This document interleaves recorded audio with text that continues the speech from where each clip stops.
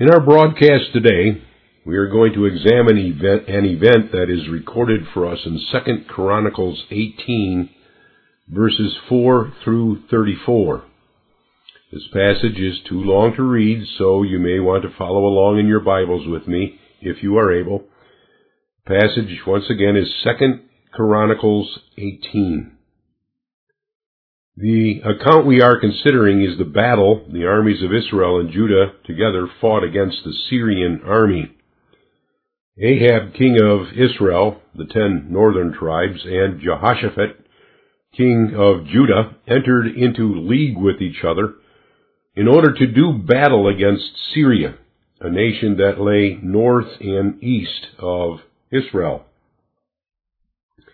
As we already noticed in our last broadcast, Ahab and Israel had apostatized and were worshiping Baal. It was wrong, therefore, for Jehoshaphat to join affinity with Israel. The true church may never join hands or unite with the false church. The account we study today will reveal that clearly. We will find, however, that God had His divine purpose in this battle. He would use it to punish the wicked house of Ahab and the kingdom of Israel. God's judgment now rested upon Ahab and his household for their sin. And the events of our text today were ordered by the Lord, therefore. So, we have the incident before us, one of court intrigue and cunning craftiness. Ahab had asked Jehoshaphat to go with him to war against Syria in an attempt to win back Ramoth-Gilead. Jehoshaphat told Ahab that he and Judah would be one with Israel in the war. But Jehoshaphat was a believer. The difference between him and Ahab reveals itself in the account before us. But perhaps the main contrast revealed in this account is between false prophets of Jehovah versus the one true prophet of Jehovah. In this way, this passage lends itself readily to what we see taking place in the church world in general today. False prophets or teachers increase, while those preachers who remain faithful and steadfast to the Word of God diminish. God in these last days is sending strong delusion, as we will find, just as He did in the account before us. Jehoshaphat had given his consent. Israel and Judah together would go to war against Ben-Hadad and Syria. Preparations were soon underway. The troops were being gathered. Ahab and Jehoshaphat met together regularly to prepare. And it was at one of these meetings that Jehoshaphat made the suggestion that they consult a prophet concerning God's will regarding the battle. It was this believing king's desire to know the mind of Jehovah. Ahab did not really care, it seems. Nevertheless, Ahab called together the prophets of Jehovah. Now, he did not call together the prophets of Baal, since Jehoshaphat would not be interested in what these men had to say. Out of Israel, therefore, Ahab gathered 400 prophets of Jehovah. At the head of these men stood a particularly ambitious man named Zedekiah, who was the spokesman for these prophets. While both Ahab and Jehoshaphat sat upon a throne in the gate of Samaria, in a large open place that would accommodate these men, they spoke their prophecy. Before considering their prophecy, however, we do well to understand the spiritual character of these prophets. Jezebel had for the most part killed the faithful prophets of Jehovah out of Israel. Those left, therefore, those able to walk freely in Israel, were prophets who were willing to express agreement with every sinful way in which Ahab and Jezebel walked. These prophets were willing to exist side by side with and even agree with the prophets of Baal and their teachings. If this were not true, these prophets too would have been put to death or imprisoned. So, the spiritual character of these 400 prophets is evident. They were false prophets. When asked whether Israel should go to battle, with one voice these prophets answered, "Go up, for God will deliver the battle in the king's hand." Is this not exactly what Ahab wanted to hear? Here was Ahab, walking in open sin, unrepentance before Jehovah God, but these prophets spoke the word Ahab exactly wanted to hear. This was, too easy. Jehoshaphat knew that these men were merely agreeing with Ahab. Jehoshaphat knew what was going on in Israel. His response may have been hesitant, but it was obvious. Is there not one more prophet of Jehovah? Ahab then told Jehoshaphat about Micaiah. Ahab really did not want to hear what Micaiah had to say. But for Jehoshaphat's sake, Ahab sent a man to escort the prophet Micaiah to him. Micaiah was a true prophet of Jehovah, one who spoke only that which God had revealed to him. And Micaiah was in prison for the truth's sake. He was taken out of ward to come and prophesy, and then brought back again later with further punishment of feeding him bread and water because of his prophecy concerning the battle. With the presence of Micaiah, the reliability, the reputation, the integrity of these false prophets was in question. They already had a rather precarious position in Israel. What would Ahab do now? Zedekiah took the lead. Taking up a horn of iron, he said, "With this you will push Syria until they be consumed." In order to please Ahab, the other prophets all agreed readily with Zedekiah. Ahab would prosper. What a pleasing word of God Ahab heard from the mouths of the prophets of the apostate church. In effect, they were saying, walk in sin and prosper. This made their king most happy. It is the same pleasing message that is often heard by the mouth of countless apostate Christian preachers today. Walk in sin and prosper. The Bible warns us of false prophets and teachers today. We learn in Ephesians 4, verse 14, that there are going to be many who lie in wait to deceive, who are characterized by cunning craftiness in the words they speak. We are warned in 2 Timothy 4, verses 3 and 4, that there will be men in the last days who will teach false doctrine. They shall turn away from truth and teach fables in its place.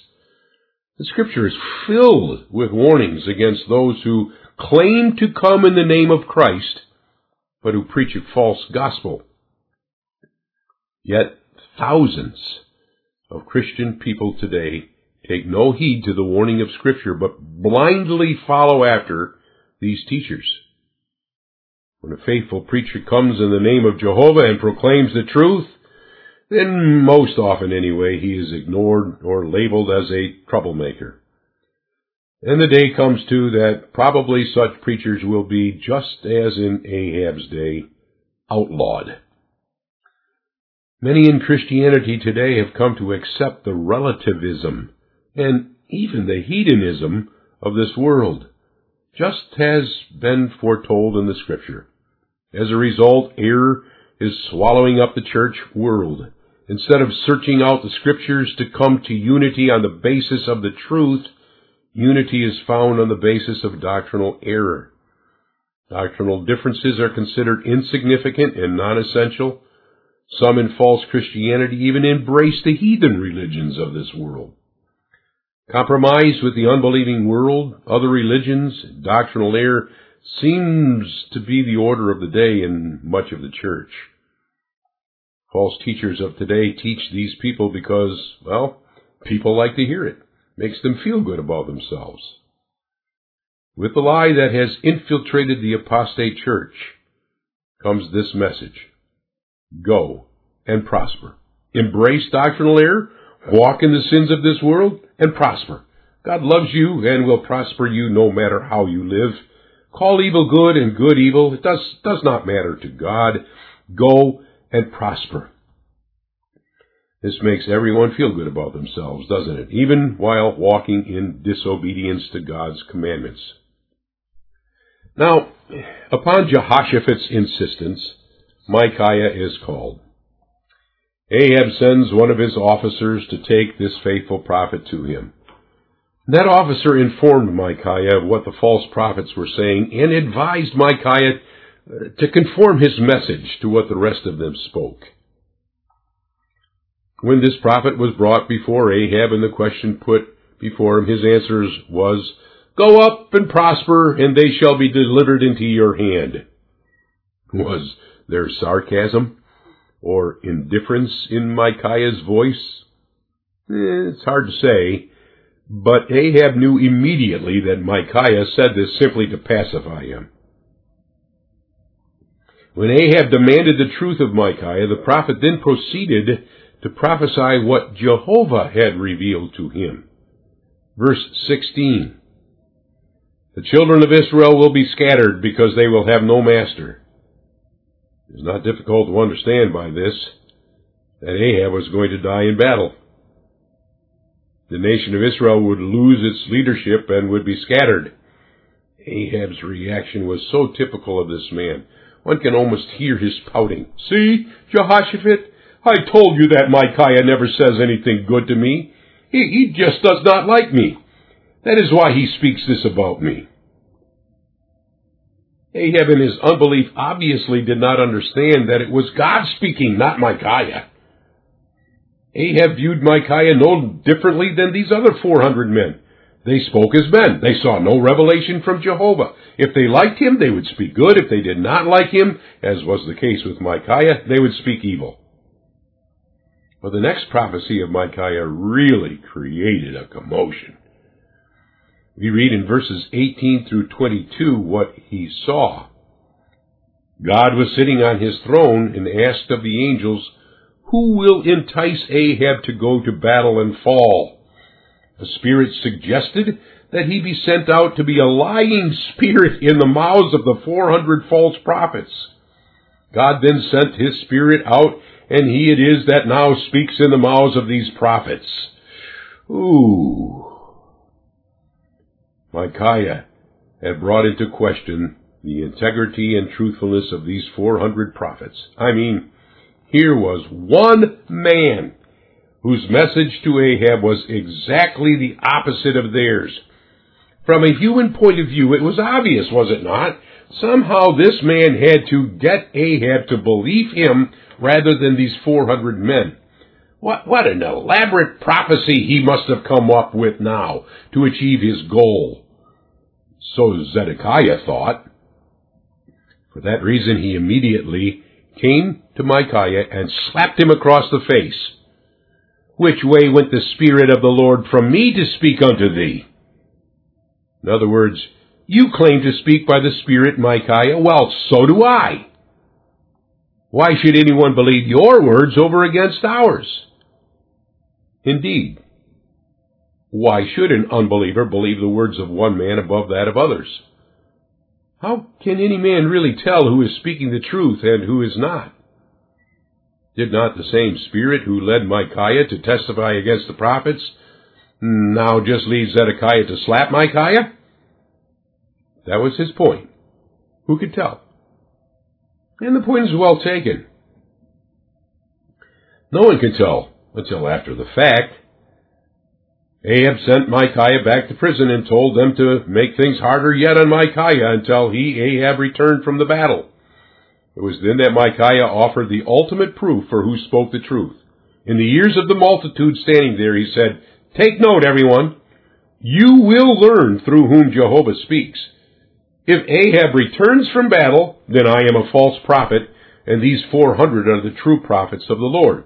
If Ahab does not return from battle alive, then you know that Jehovah speaks by me."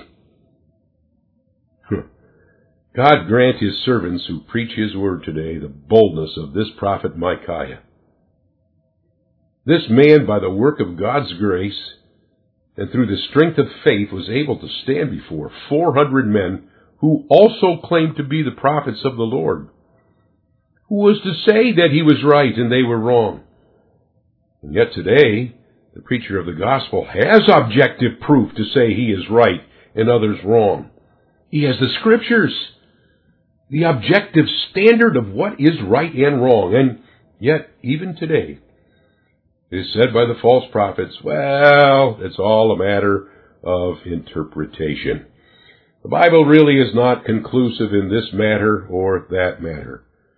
And when the faithful preacher says, no, this is the Word of God, the truth is clearly taught on the pages of Scripture. The answer given is, look at all of us theologians today saying that it means this. Then look at you saying that it means that. Ha! Which way with the Spirit of the Lord from us to speak unto you? We have the Spirit too. When the majority agrees, well, it must be right.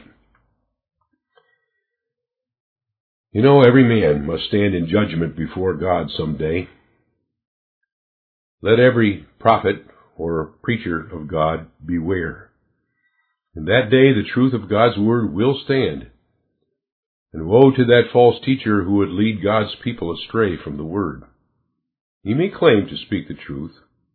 He may even sound intelligent and persuasive. He may wrest, that is, twist the word of God to say what he wants. But Peter tells us that such wrest that word of God to their own destruction. In the day of judgment, the truth will be revealed.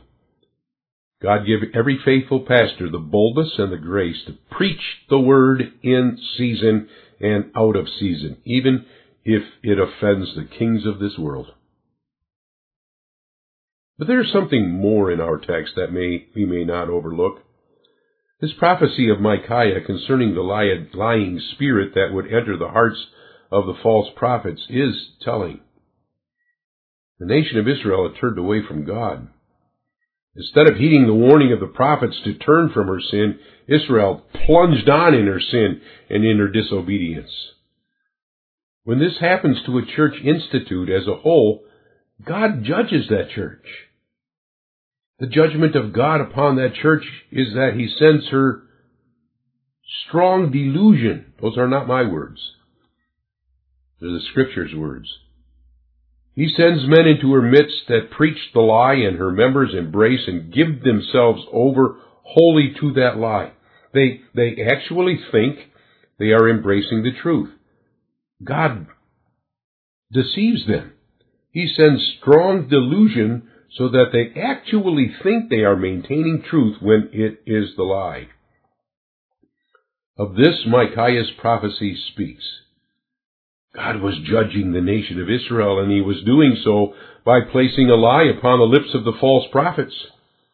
Oh, it was not as if these prophets did what they did ignorantly. They knew that Jehovah had not truly prophesied unto them. They didn't see any visions. But unbelief is ignorance. They knew no work of the Spirit. God had not, through the blood of the coming Messiah, saved these men. They were lost in their unbelief. The Spirit, therefore, did not work in them at all. How were they then to know what the true work of the Spirit was in prophesying? God sent a spirit of strong delusion. They preached, and the people believed their lies. In this way, God sealed their judgment. God gave them over to their lies. What a warning, once again, to us who live in these last days. You know, we read of this same phenomenon that will take place in these last days. I told you that these were the words of Scripture, a strong delusion. Well, we read of that in 2 Thessalonians 2, verses 8 through 12. That in the last days the Antichrist will arise. Even him whose coming is after the working of Satan with all power and signs and lying wonders and with all deceivableness and unrighteousness in them that perish, because they receive not the love of the truth, that they might be saved. And for this cause, God shall send them strong delusion, that they should believe a lie, that they all might be damned, who believed not the truth, but had pleasure in unrighteousness. That's frightening. That's frightening. Let the Church of Christ today beware, lest we give in to the false teachers that have gone out into the world. Ahab went to battle. Was he a bit wary of what Micaiah told him? He must have been. He sent Jehoshaphat into battle wearing the king's raiment, but he took on the raiment of a common soldier. The Syrians, being instructed beforehand to fight only with Ahab, surrounded Jehoshaphat. And it was only by God's sovereign direction that they turned away from him, discovering that he was not the king of Israel. God saved this believer, though Jehoshaphat had sinned. But Ahab was under God's judgment. An archer of Syria took his arrow and shot it into the midst of the armies of Israel. God directed that arrow so that it pierced Ahab's harness, his coat of mail, exactly in that little point where the wire mesh meets. It wounded Ahab severely, and by the end of the day, he bled out in his chariot. Micaiah's prophecy was true. The 400 had lied. But then, no one in Israel took note, as Micaiah had told them to do. God's judgment rested on this nation. Ahab died, and Israel was scattered. Nothing changed. The apostate church continued on in her sin. God had judged her. She was going to perish. Such is the ultimate end of those who turn away from Jehovah. Turn from the gospel of grace and the truth of God's word, embrace the lie, and perish. Teach for truth the doctrines of men, believe in a God that is fickle and serves the wishes of men, embrace a Christ that has not come to save from sin, but only to make this world a better place to live, and die. Allow the members of the church to walk in the sins of this world without discipline and be destroyed. Begin to look at the Word of God as being subject to man's private interpretation, and God will give us over into our sin. God give to His church today Micaiahs, men who will unashamedly preach what God speaks to His church in the Word. God give us as members of the church to bow before God's Word and seek the cross of Jesus Christ for our salvation from sin and Satan. Dear listeners, may God preserve you and me yet today. Let's pray together. Our Father, who art in heaven, we bow before Thee, the living God, and we know Thy sovereign rule over all of creation and over man.